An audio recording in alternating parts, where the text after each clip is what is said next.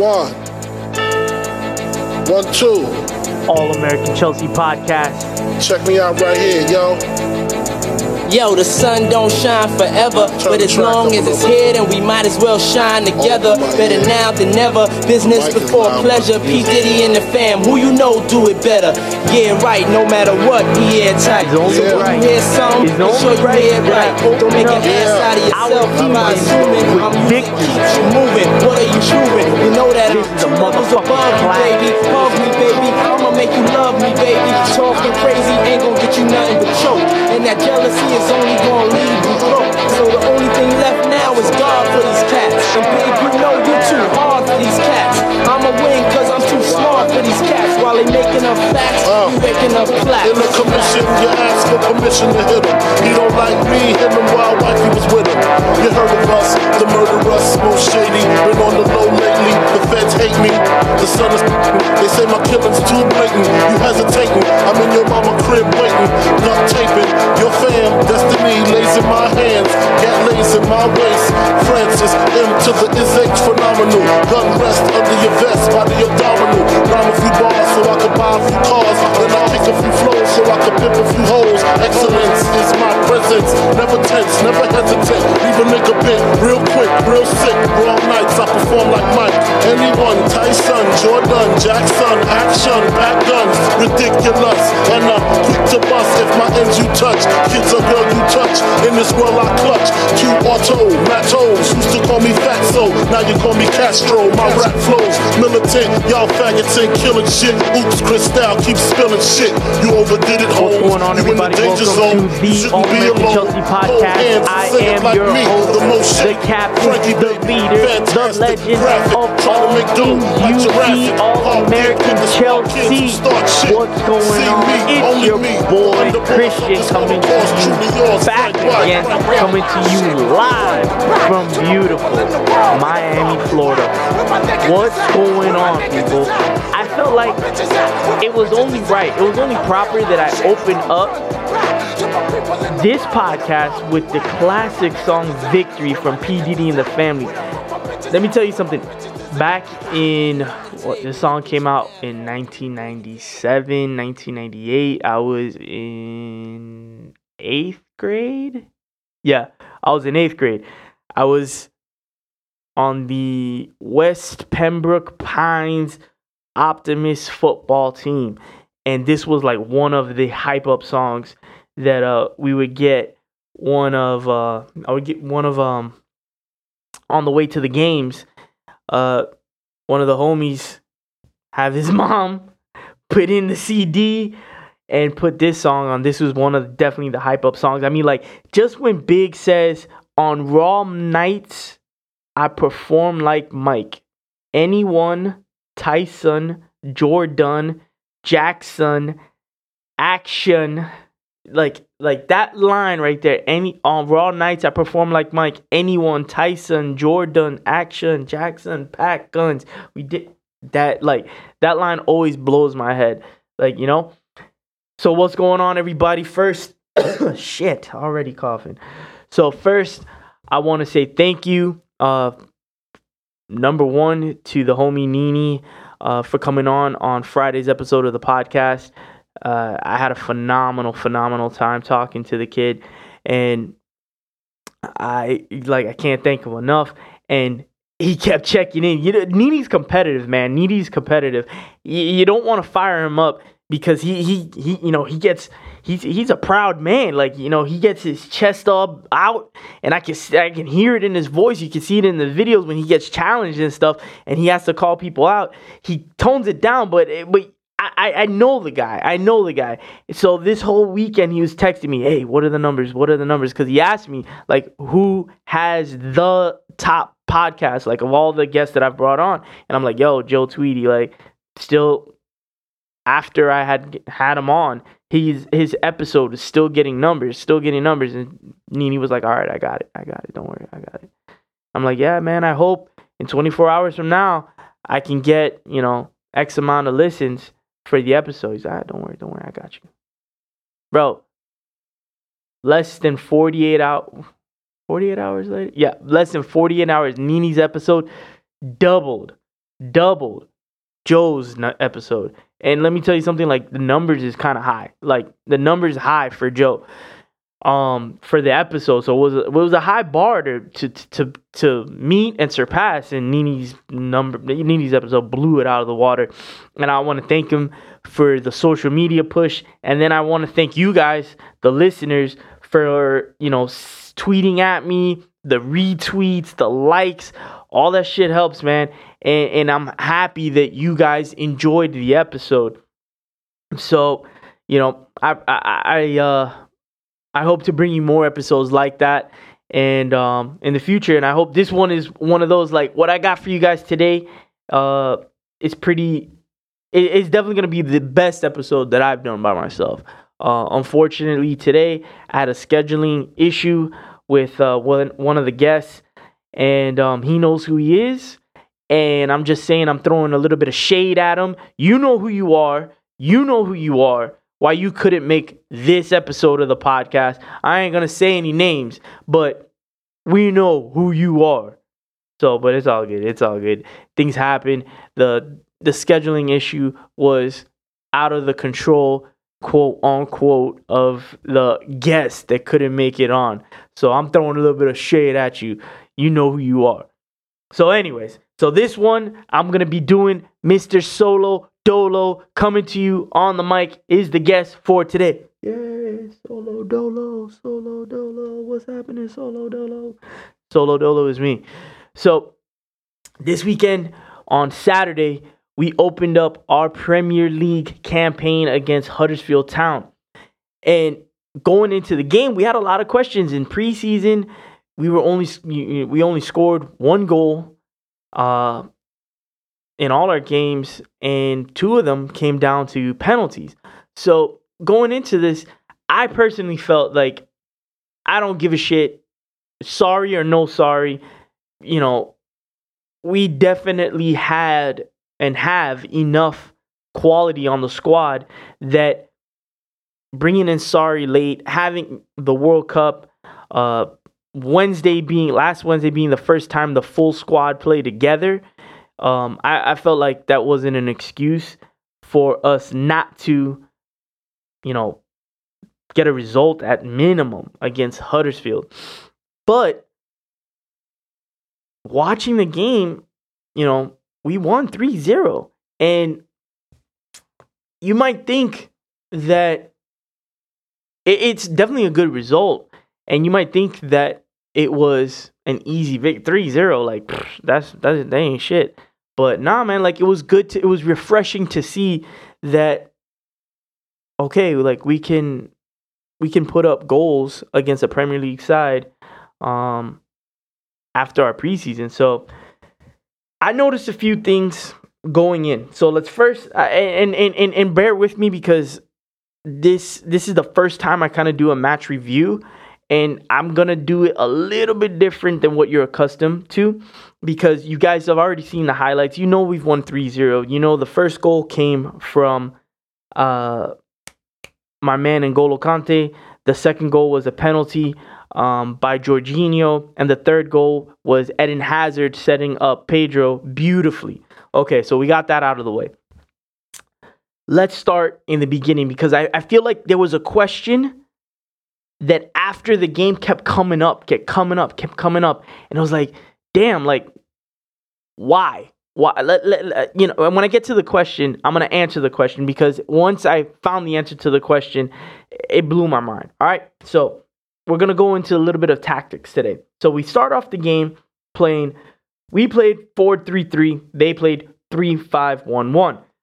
Our starting lineup was Kepa Arrizabalaga. You like the way I say that? I had to roll the R's for Kepa. So we have Kepa starting.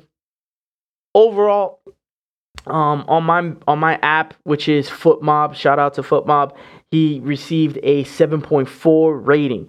So I felt like he did fine.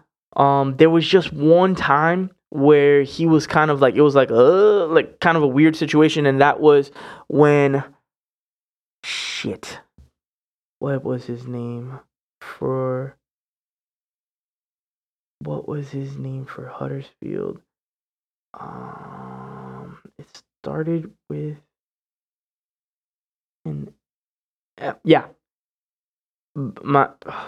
Steve, number 24, their striker. He headed the ball towards Manui. I don't know. I'm saying it wrong. He headed the ball on. It was a corner kick, and on the corner kick, I watched the replay a few times, and on the corner kick, and I'm explaining Kepa's game, right? So this was the only time that Kepa kind of got, like, he was in a touchy situation. So it was a corner kick. Huddersfield crosses the ball in, and then it was not cleared out, but headed on Morata's guy, and the ball went backwards, and Manuel hit the post. He headed it, and it hit the post. And that was the only time that Kepa was kind of like challenged. Like, it was only like he was out of position, but there was really not much he could have done. All right. So that's Kepa's game. He had a 7.4. I think he played. It's hard to say that he played great because he really didn't do much. You know what I'm saying? Like, he really didn't have an opportunity to, that's the better word. He didn't have an opportunity to play great.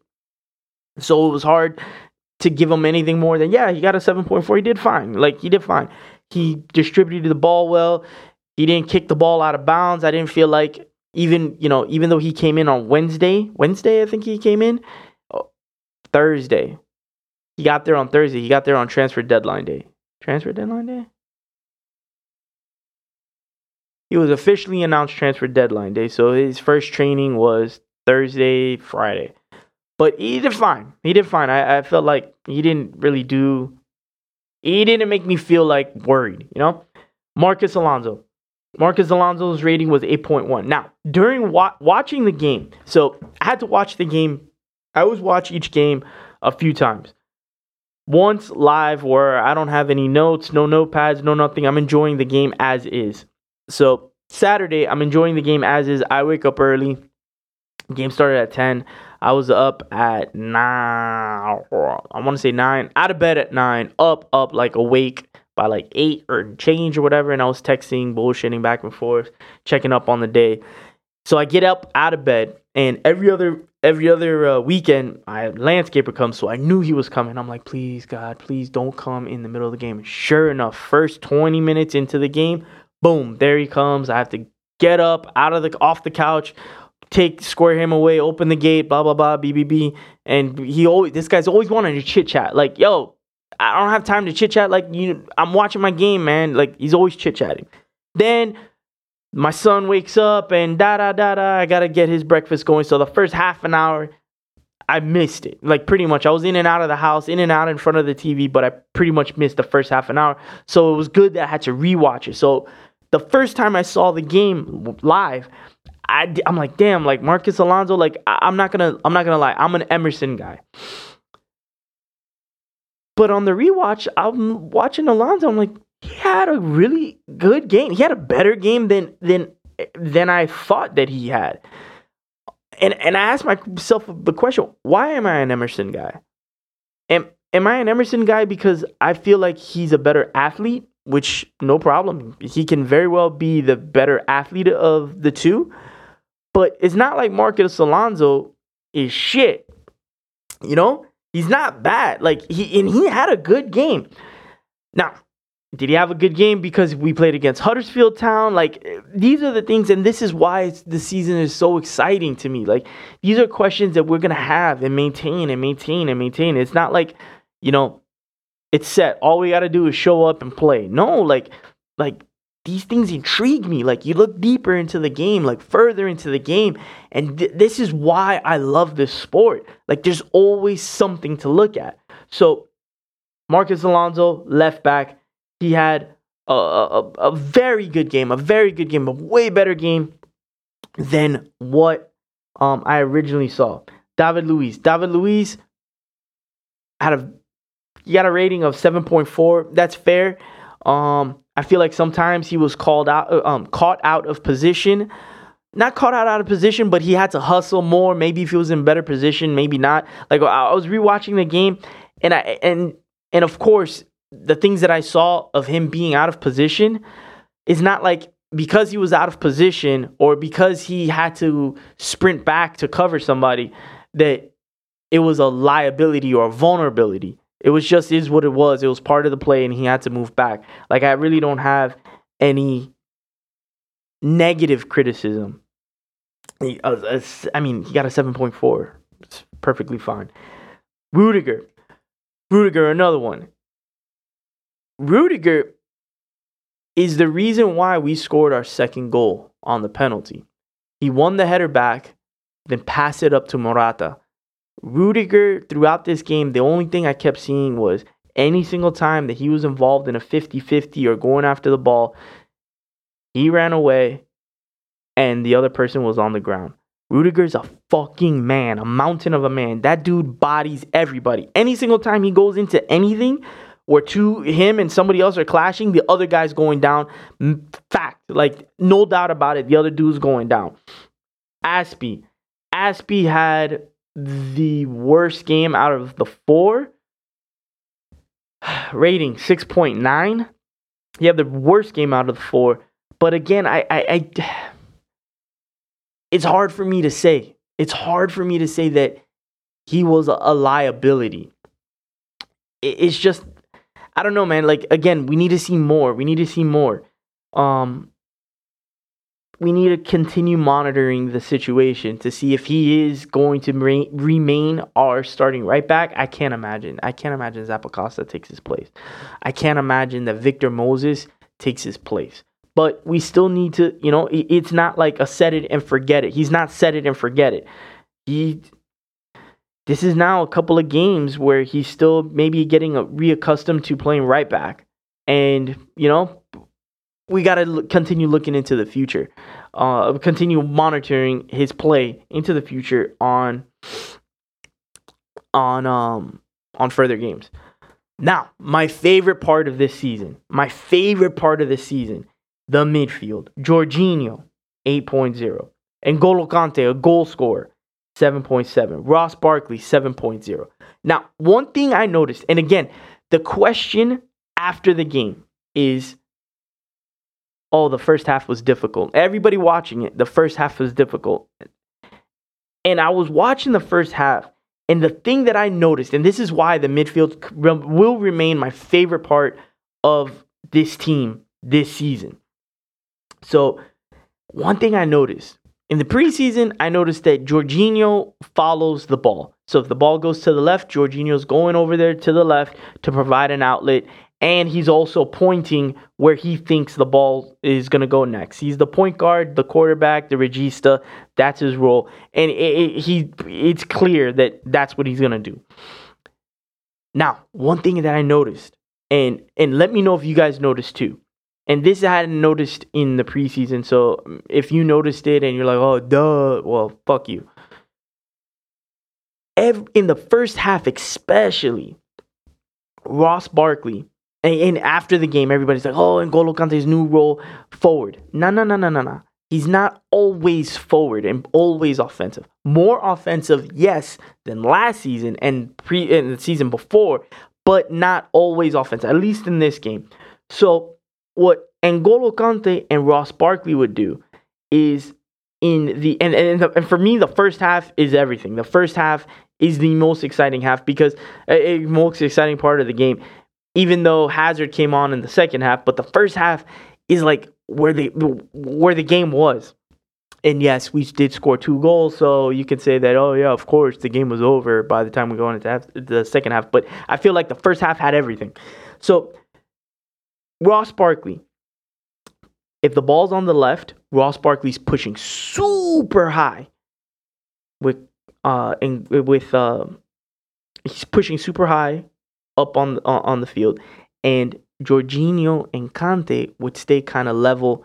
Maybe Kante would be ahead, but they would be more or less level. Now, for example, Marcos Alonso is pushing the ball up on the left-hand side. Jorginho's following him, staying level with Marcos Alonso, and N'Golo Kante a little bit ahead of that of Jorginho. Marcos Alonso would pass it to Jorginho. Jorginho would turn to give it to the right-hand side, and N'Golo Kante would shoot up on the right-hand side, and Ross Barkley would come back.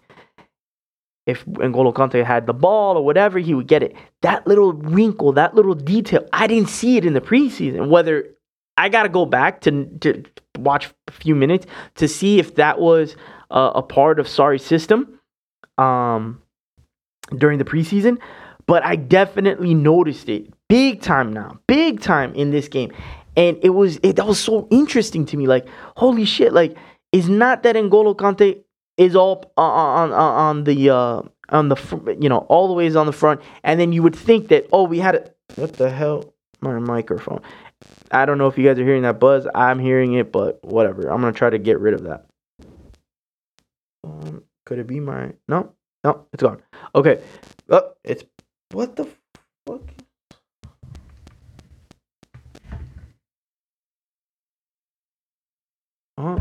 Well, okay.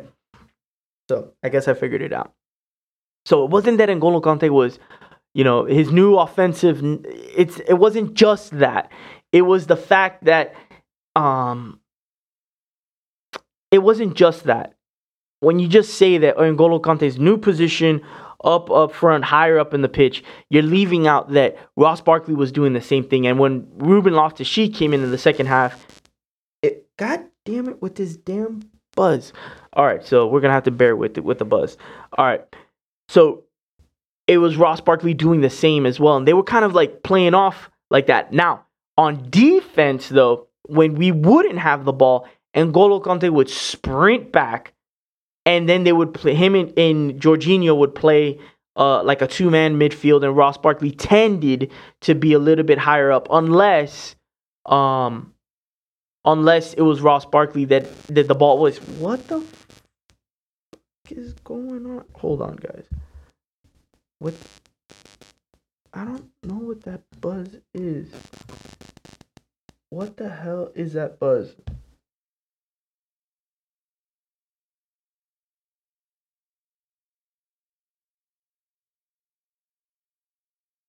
I don't know what that buzz is. I hope you don't hear it. So, Ross Barkley would come back, but the focus was definitely Jorginho and N'Golo Kante coming back, sprinting back as fast as they can. Ross Barkley, I felt like played super high up on the pitch, even when it was 0-0, even when it was 1-0. He was super, super higher up on the pitch than N'Golo Kante was. As opposed in the second half, Ross Barkley wasn't as high as he was in the first half, but N'Golo Kante remained higher up on the pitch. Willian's rating was a 7.2. Willian's rating was a 7.2. Willian did get the assist for N'Golo Kante, but I felt like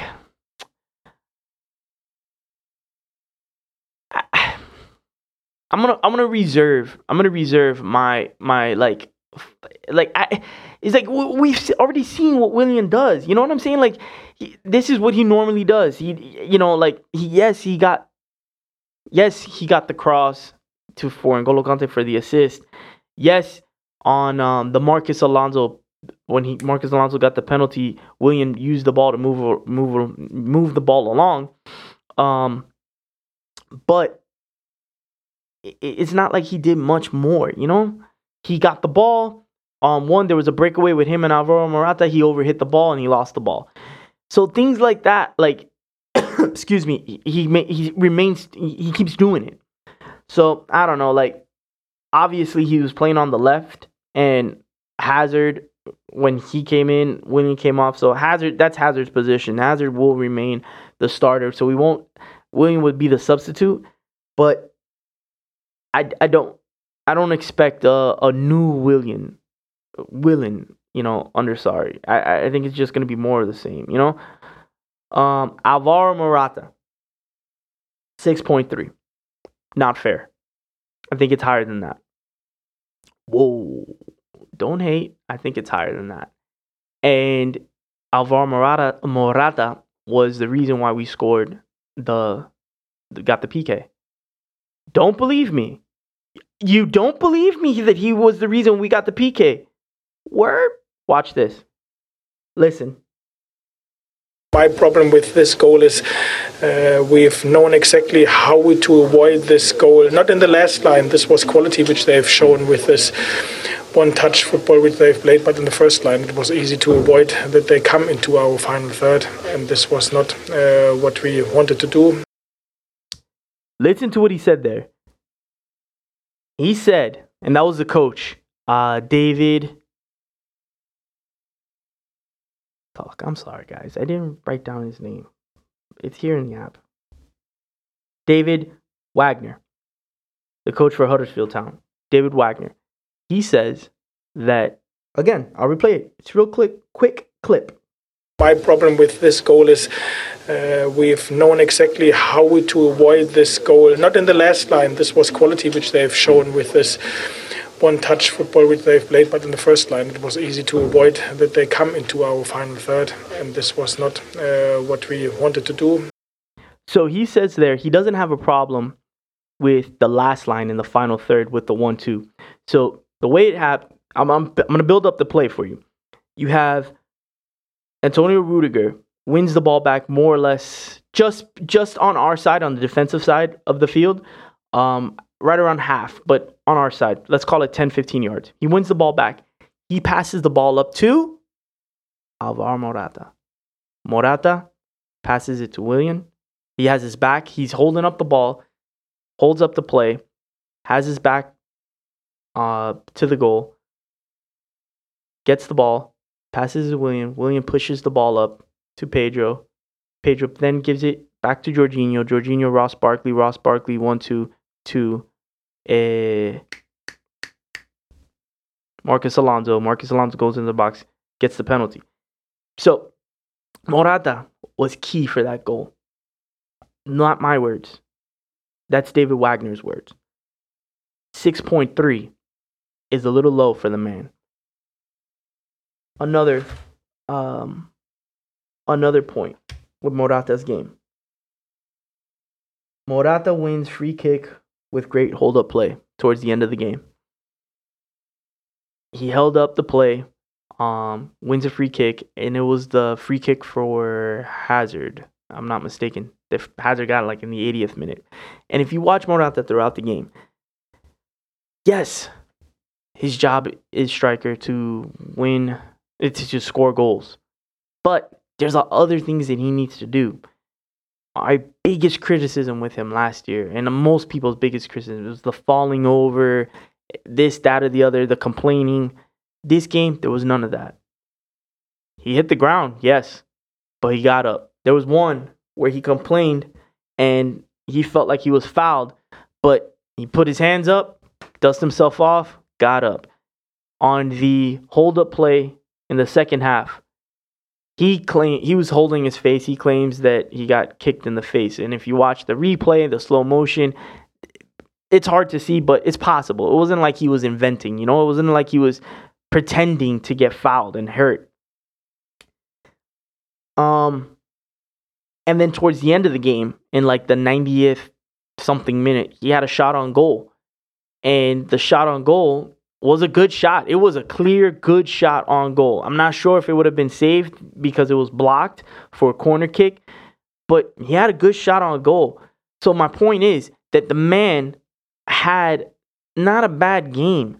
He had a bunch of build-up plays. He was, according to David Wagner, I mean, if you want to argue, don't argue with me. Argue with David Wagner, the coach, the manager of Huddersfield Town. If Morata was involved in the build-up play, or if he is the reason why we scored the penalty. He says it right there. So I'm not sure. 6.3. I don't buy it. I think that there should be a little bit higher. He should be at least a 7. He had an opportunity in the first half, but he was offsides, and I felt like, yes, even though he did hit the ball wide, I felt like he knew he was offsides. He had heard the whistle, he saw the flag or whatever, and you're just like, fuck it. And he just kicked it. So I think we're gonna be okay when it comes to him. I think we're going to be okay. If he has more games like this where, take scoring aside, where he has more games where he literally just fixed the biggest complaint that everybody had, the complaining, the hitting the ground or whatever. And his reasons are that he had a back injury. As somebody who suffers from 2 slip discs in the bottom of my back, I know that shit is no joke when your back goes out. It is no joke, not fun. When your back goes out, he may have a legitimate reason, but I think we're gonna be okay. Especially, we got no choice. Mishi went on loan to Valencia, which is hilarious. The man calls himself Batsman, and he went to a team whose crest has a bat. The irony of all irony. So my opinions on Mishi going on loan, I wish, if no problem with him going on loan, I just wish that we weren't so light at striker. Maybe this means that Tammy Abraham stays, and so we have the 3 strikers of Morata, Giroud, Tammy Abraham. I just wish that we had brought in somebody like Martial as well to kind of reinforce or have another option. But the man says that he's gonna ride with those 3, then I got no problem with it, at least not now. Then we have Pedro at 8.5, who got man of the match. Pedro had a good game? Pedro had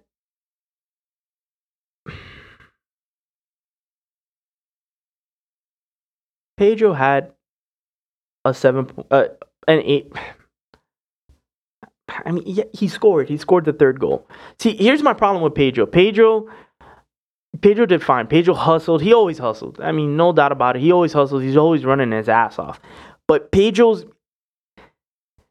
did 2 things that Hazard showed the quality. The difference between somebody like Pedro and somebody like Hazard. So Pedro had 2 breakaways. One with N'Golo Kante that everybody sees. N'Golo Kante should have had a brace, or could have had a brace, better yet. Because Pedro took off with the ball. He had, if I'm not mistaken, Morata on the left and Kante wide open on the right. But for whatever reason, he didn't pick up his head to see N'Golo Kante on the right. Whether that was he wasn't accustomed, in his mind, he wasn't accustomed to having somebody on the right since he is the right winger. Especially not anticipating that the person that's going to be there is N'Golo Kante. So for whatever reason, I would like to ask him, or he probably didn't even think about that. That's just in his subconscious. It just happened. And then it happened again later on in the game. So it was 2 opportunities versus Hazard. Hazard came in the second half. By the way, he played 14 minutes. The stat was he played 14 minutes, and in 14 minutes he had 4 or 6 take-ons. One of the 2. But either way, whatever number it is, in those 14 minutes, he had the most take-ons in the Premier League with 100% success rate. Our team without Eden Hazard is completely different than the team with Eden Hazard. That goes without saying. I don't have to tell you guys that. You guys are smart. So, now, here we go. My favorite part. This is the part that's interesting. This is the part. Okay, so I started playing football, in 2011. It's 2008. I played 2 times a week, 3 times. I'm taking a break now. I felt a little something in my knee. In 2014, I tore my meniscus, and I severely sprained my MCL playing soccer. But this time, recently, 3 weeks ago, I took a break because I felt a tingling and a warmth in my knee, but that I'm accustomed to feeling something in there, because your meniscus never heals. Your meniscus never grows back. So if you tear it, the fix is having a surgery, and what they do in the surgery is they just cut it out.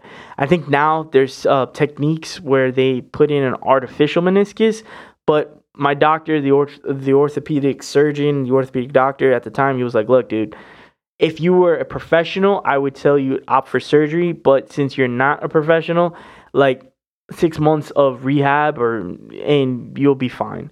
And I read reports and studies that they did a study that one group had a meniscus surgery and the other group had 6 months of rehab, and both groups at the end of 6 months tested relatively the same. They had the same outcome, the same results. So I figured, like, I don't need to open up. I don't need another hole in my body, all right? Like, I want to limit as many holes that I have in my body as humanly possible. So, but anyway, so what I was getting, so 2011, I started playing soccer. So it's now 2018. So what I always do is when I watch, and this, I had mentioned this to Joe Tweedy, and this story, this is why we bend the knee in front of Joe Tweedy. Joe Tweedy speaks, you fucking listen, because Joe Tweedy was instrumental on answering the question why the first half was so goddamn difficult for Chelsea. So I've always watched games, and I watch the positions that I play. I watch the positions that I tend to gravitate to. I always play in midfield, and I always play in defense. I just prefer to play there. And also, I can afford to be a little bit more athletic and not so skilled up front with the ball. Whatever. It's not about me. So, before the game, after the game, everybody, during the game on Twitter, everybody was talking about how the first half was super difficult and how the second half we looked completely different. After the game, it was, again, the question, why? So Maurizio Sarri was interviewed after the game. So here he poses the question. Here the question comes up for the first time. Listen. That it was a very easy game, a very easy match, but in the first half was very difficult. Very physical opponents. And so for us, we are not a physical team. So for 20 minutes, we were a bit in trouble. But then I think we have done very, very well for the moment. In this moment for us, I think it's not really very easy to gain points. We are not at the top in this moment. What pleased you the most about your performance? What was the best thing about the performance? But the capacity to suffer for 20 minutes in the first half. So he said it there twice. The first half, we suffered. The first half was difficult. The first half. Now keep in mind, when I started this, I told you we played 4-3-3 and they played Huddersfield Town in a 3-5-1-1. So again, that was in the tunnel. They asked in the interview, Sarri, and he brings up the first half. So again, in the post-match, here's Sarri again. He brings up the question, and he's like, "Yeah, the first half was difficult." So they asked him, "Why was the first half difficult?" And he answers. The first half was hard. If you look at the result, you can think about an easy game, but in the first half we were in trouble for 15 minutes against a very physical team. We are not a physical team. And I think the best of the game is the capacity of suffer for 15 minutes in the first half. Then I think in the second half the opponents were a bit tired and it was easier. Did you catch the answer? Oh, you didn't? Oh, okay, cool. Again, he answers the question again. Why was the first half so difficult? And no, it was really hard for us because they played all matches of the pre-season in 4-2-3-1. Only one match, I think, in 4-3-3. We have never played with a 3-5-1-1. And so we were not ready to this situation. For us, it was a problem because this team has not the experience against every scheme, and so maybe for the Naples in the last year it was not a problem. For Chelsea, after with all the players 3 days of training, because the last two arrived 2 days ago, it's clear a little problem. So there, he answered it. He answered it. The question is, why was the first half so difficult? Well, the first half was difficult because they were playing in a 3-5-1-1 and we were playing in 4-3-3. We've only had a few days to train together, and in Napoli, I had been there so many times. I had been there for so long. The team had seen so many different formations, so it was easy for them to adjust. For us, it wasn't, and I'm paraphrasing, it's not so easy because we just started training together. Oh, that's the answer why the first half was so difficult. You understand? Oh, you don't understand. You don't understand. And this is why. This is fucking why Joe Tweedy is the man. So when I interviewed Joe Tweedy, after the fact, I asked him questions. I go, Joe, I want to increase my knowledge of the game. I want to know more about the game. And he suggested 4 or 5 different books. I didn't, my fault, write him down when he suggested him. So I DM'd him again and I asked him, Joe, I'm ready. I'm on Amazon. I'm ready to buy a book. Where should I start? Joe suggested a book. That book is Attacking Soccer, a Tactical Analysis by Massimo Lucchesi. Okay. Order it. Book comes in. Book is very small. How can this have so much knowledge in it? Goddamn, I keep hitting everything. Sorry. I turn and the table of contents. Check this out. Table of contents. Chapter 3. And I haven't gone into this book yet. I'm just in the very beginning. But if you look, chapter 3. What does chapter 3 say? The principle of attacking solutions of the 4-3-3 system. Holy shit. That's what Chelsea's playing this season. 4-3-3 system. Boom.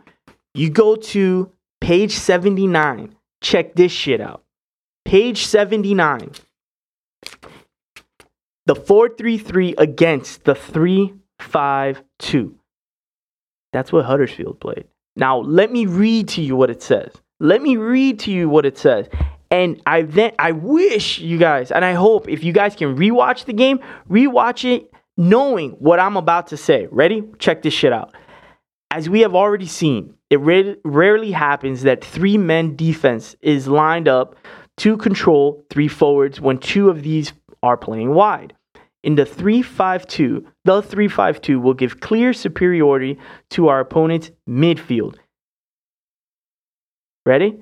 And this can be constrated. What the fuck? Whatever. Whatever. Contrast. Contrast, motherfucker. Contrast by allowing them to advance so that their side midfielders are deep enough to be controlled by the side backs. The side backs are left backs, are the left back and right back of the 4-3-3. Now, here's the chapter that blew me away. Ready? When playing against the 3-5-2, it is dangerous to go into offensive pressing because by doing so, we would be forced to move our side backs too far forward. Marcus Alonso, Aspie, leaving the center backs in a 2-against-2 situation with the opponent's 2 strikers. What we should do then is give them space. They were pressing us. Allowing them to come forward. They were pressing us. In that case, once we gain possession, we can counterattack using the wings and combinations between the forwards. Joe motherfucking Tweety suggested this book, use this book, and that's why we struggled in the first half. We struggled so much in the first half because they were staying, what I noticed, and I'm not an expert here, but I'm telling you what I saw. What I saw was they were staying in their shape. They were very compact. Then they would flood our midfield. Remember, Ross Barkley and then Conte were switching off on who was shooting, who was going further up the field when the ball was on their side, leaving an imbalance on the other, on behind that person, whoever that player was. So allowing them to counterattack. Bro, then I switched to chapter. Bro, check this shit out.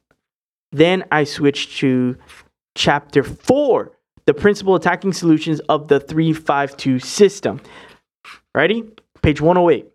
The 3-5-2 against the 4-3-3. When playing against a team with the wings lined up wide, we can adjust the 3-5-2 in the following ways. A side midfielder can be brought back to cover the one of the wings. A back can be placed wide to cover the other. By moving the players around in such a way, the 3-man defense turns itself into a 4-man defense. They switched to a 4-man defense at the end of the game, but they didn't make a substitution in the defense. We can also stick to the 3-5-2 system by moving the side midfielders back. And the side midfielders, in this case, would be their wingbacks. They would have to mark the wings on the side of the field where the ball is not in play. If you want to play like this, however, the team must be able to time things well, and players must be skilled at moving back at the right moment. Having regained possession is important to exploit the numerical superiority in the midfield. Whenever we can, one or the other of the side midfielders must move up into attack. God damn! So much knowledge there. And that's why when he said, replay this again. My problem with this goal is we've known exactly how to avoid this goal. Not in the last line. This was quality which they've shown with this one-touch football which they've played. But in the first line, it was easy to avoid that they come into our final third. And this was not what we wanted to do. Listen to this. The first half was hard. If you look at the result, you can think about an easy game, but in the first half we were in trouble for 15 minutes against a very physical team. We are not a physical team. And I think the best of the game is the capacity of Safa for 15 minutes in the first half.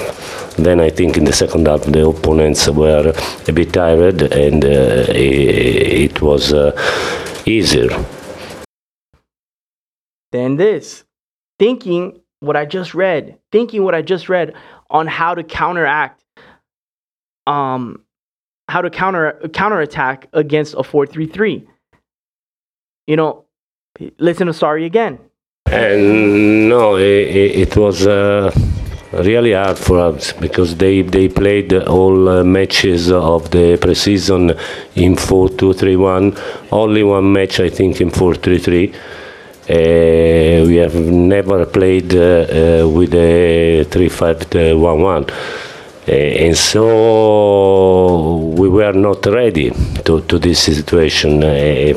For us, it was a problem because this team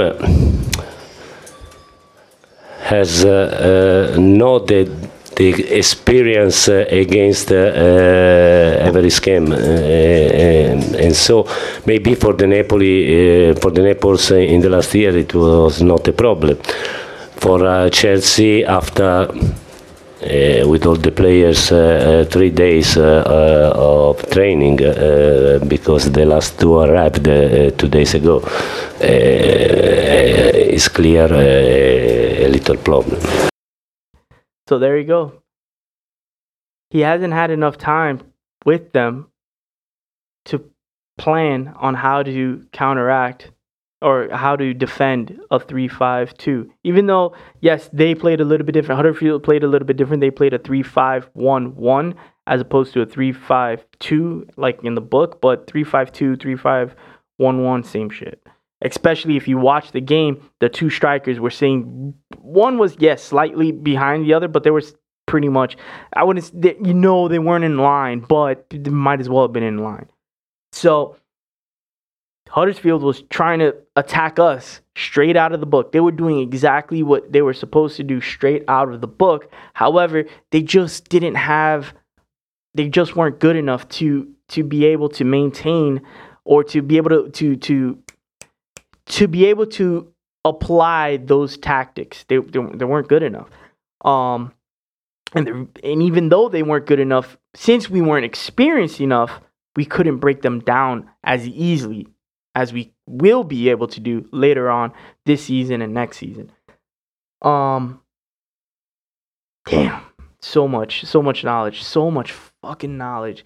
That's why I love this game, man. That's why I love this game. Like, there's so many little details, so many little wrinkles that just play in my mind all day long.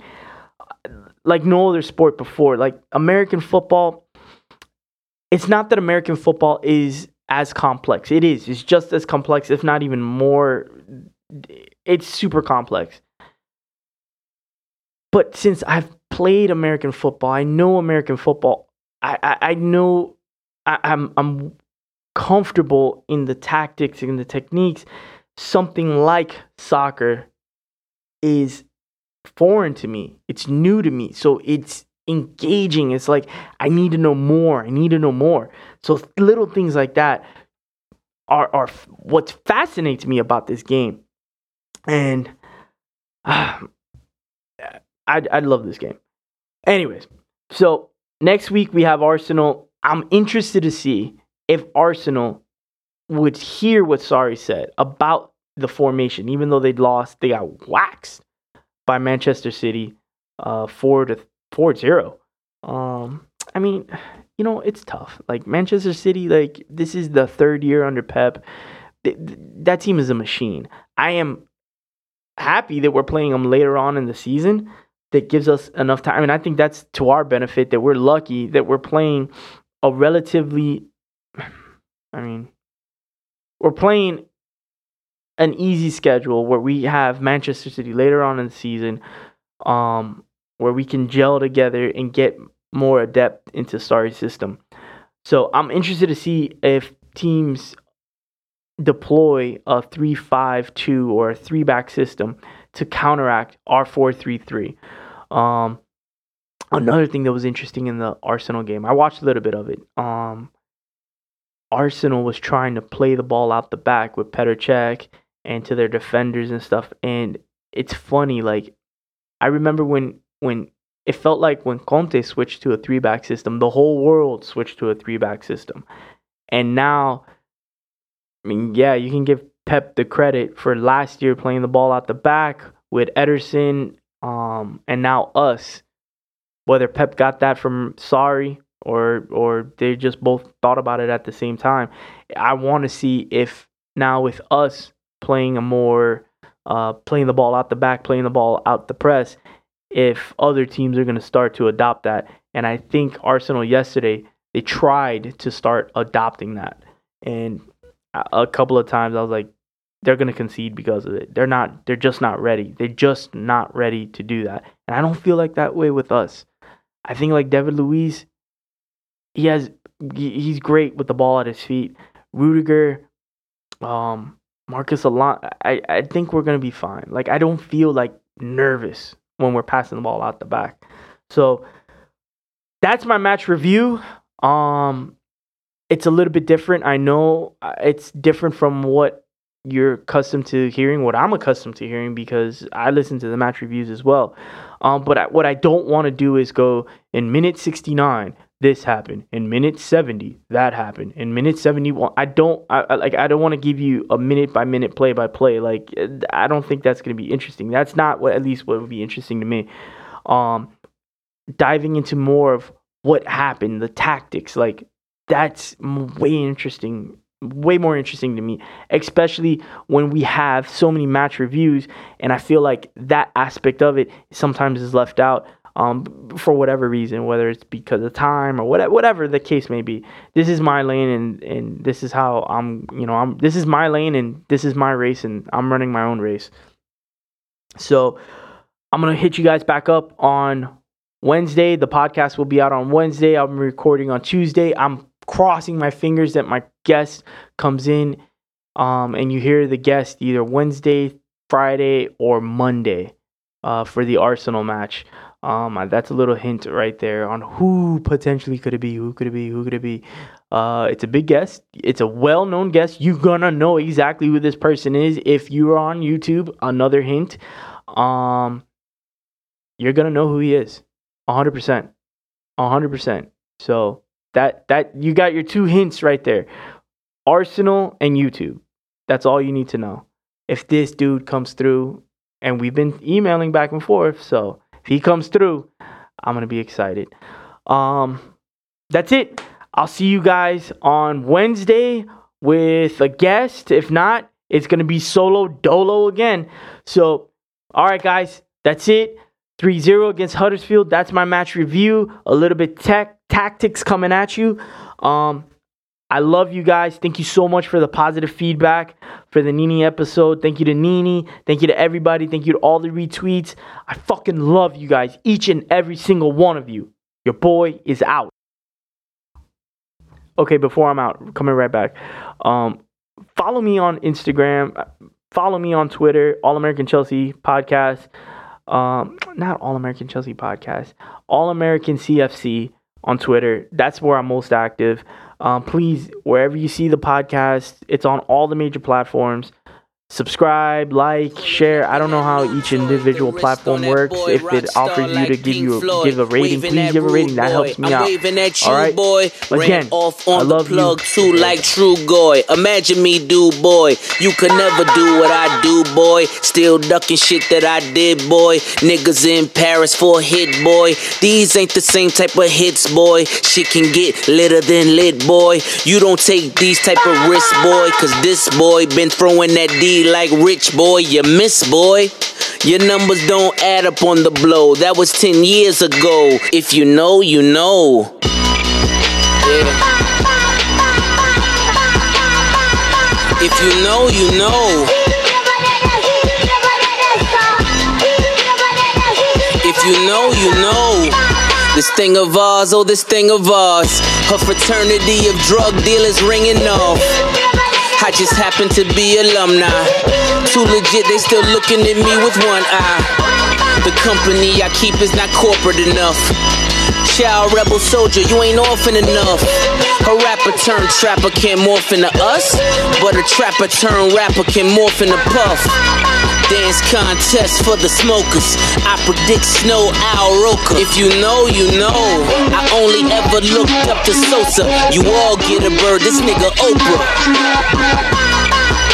Bricklayers in ball shorts, coaching from the side of the ball court. If you know, you know.